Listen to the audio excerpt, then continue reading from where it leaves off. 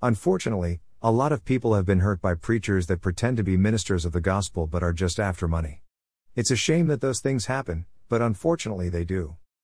Here's the problem: because something has been taught incorrectly, many people throw the baby out with the bathwater. It seems many Christians don't want to hear anything that the Bible has to say about wealth because they assume it's all the same greedy, money-hungry teaching. Instead, why don't we just listen to what God has to say about His Son and not be influenced by teachings that have hurt us in the past? The truth is, everyone has wealth. The only reason you're here today is because you had food, water, and physical wealth to at least buy necessities. That goes for everybody. And unless your mind is fully renewed, your Heavenly Father knows that you need certain physical things. Matthew 6:32, NKJV, for your Heavenly Father knows that you need all these things, physical things. Here's the difference: you can either believe that Jesus provided the power to physical wealth, and lean on Him for it, or you can trust yourself and seek after these things for yourself. You need wealth one way or another. It's just a matter of whether you lean on yourself for it or believe that Jesus provided these things through the cross. There are no other options. The power to wealth. This is not a full teaching on this, but the Bible makes it very clear that Jesus has provided us power to get physical wealth in this world. Click here for more teachings on the topic. Deuteronomy 8:18, NKJV, and you shall remember the Lord your God, for it is He who gives you power to get wealth. Proverbs 10:22, NKJV, the blessing of the Lord makes one rich, and He adds no sorrow with it, speaking of physical riches, which typically comes with sorrow, 1 Tim 6:10. 2 Corinthians 9:8, NKJV, and God is able to make all grace abound toward you, that you, always having all sufficiency in all things, may have an abundance, excess, for every good work. If you don't believe that Jesus provided the power to wealth, physical things, at the cross, then you are leaning on yourself for the wealth you obtain. The truth is, you have wealth.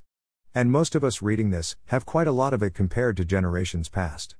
Who did you lean on to get all that wealth? Either you sought after these things for yourself, trusting in yourself and the work of your hands to obtain these things, like the Gentiles do, in Matt 6:32, or you leaned on the work of Jesus for your wealth, like Abraham did in Genesis 14:23.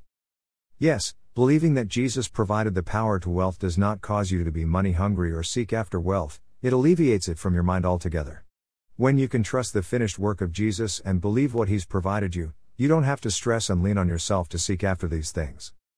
Matthew 6:31, NKJV, therefore do not worry. But seek first the kingdom of God and His righteousness, and all these things, physical things, shall be added to you. You see? The knowledge that all these things will be added to you actually frees you up to not worry and to seek Him. Good intentions, wrong implementation.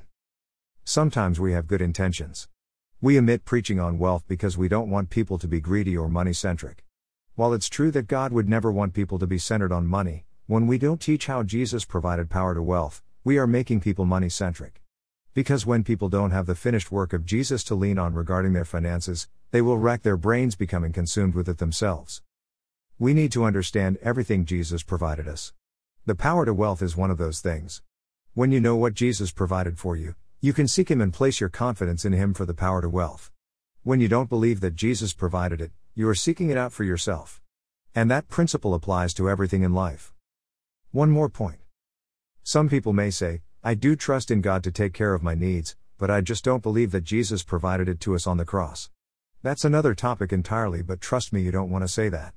When you say that you trust God for wealth, but don't believe Jesus provided it at the cross, you are saying that you can receive something from God apart from a mediator, apart from Jesus' payment at the cross. And let me just say, that's an extremely dangerous thing to believe. To believe that you can receive something from God, apart from Jesus' atonement. The truth is, either Jesus paid for it, or you can't receive it from God. He didn't stutter when He said, I am the way. John 14:6, NKJV, Jesus said to him, I am the way. No one comes to the Father except through me.